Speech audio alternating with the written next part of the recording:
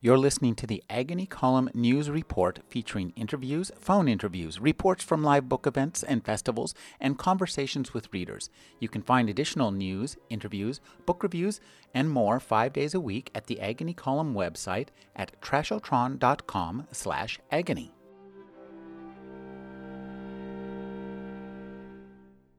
In 1969, Karl Marlantes, a Rhodes Scholar who had left the program to enlist in the Marines, was dropped into the highland jungles of Vietnam. In 2010, after more than 30 years of writing, he published his first novel, Matterhorn, which won numerous prizes, including the Marine Corps Heritage Foundation's James Webb Award for Distinguished Fiction. His new work of nonfiction, What It Is Like to Go to War, began as a self-examination. I was trying to learn about my own experiences. I was trying to come to terms with my own combat experiences. And so if you're going to do that well, you have to write it honestly. Otherwise, you're fooling yourself. So that's sort of why the genesis of it.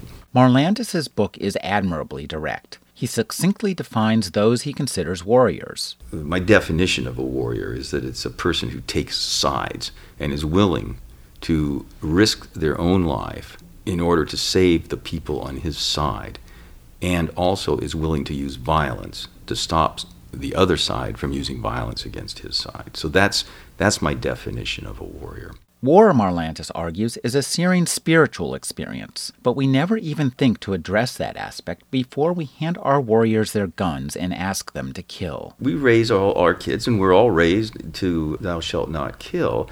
You take a 19-year-old kid who's been raised this way, and then suddenly instead of thou shalt not kill, it's okay, go for it, do it.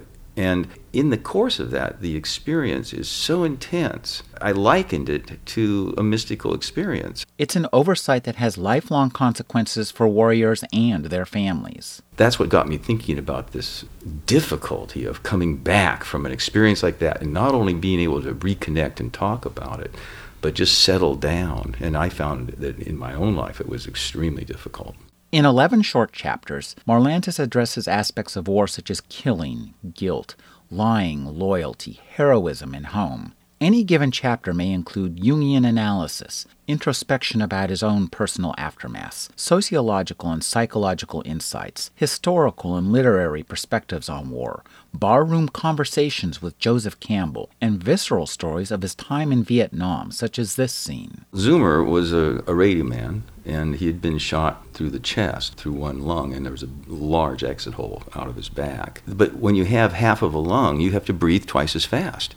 So even if you're laying there, it's like you're running a race because that one lung has, to keep enough oxygen in your body. And he was in great pain, but if you gave him morphine, he'd fall asleep. In order to stay alive, he had to stay in pain. It's all superbly written in prose that ranges from poetically raw to analytically insightful. Ultimately, Marlantes believes in the power of storytelling. Storytelling is, in fact, a very powerful tool. When you put the book down, do you see the world differently than you did before you read it? Because a person that goes into combat will see the world differently after they're through with it and will be changed.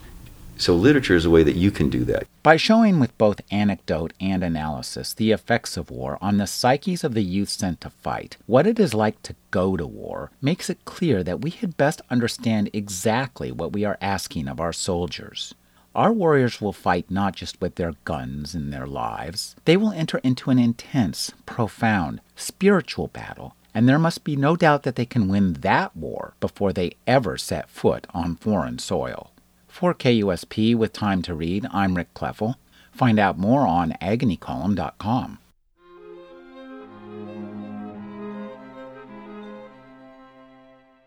You're listening to the Agony Column News Report featuring interviews, phone interviews, reports from live book events and festivals, and conversations with readers. You can find additional news, interviews, book reviews, and more 5 days a week at the Agony Column website at trashotron.com/agony.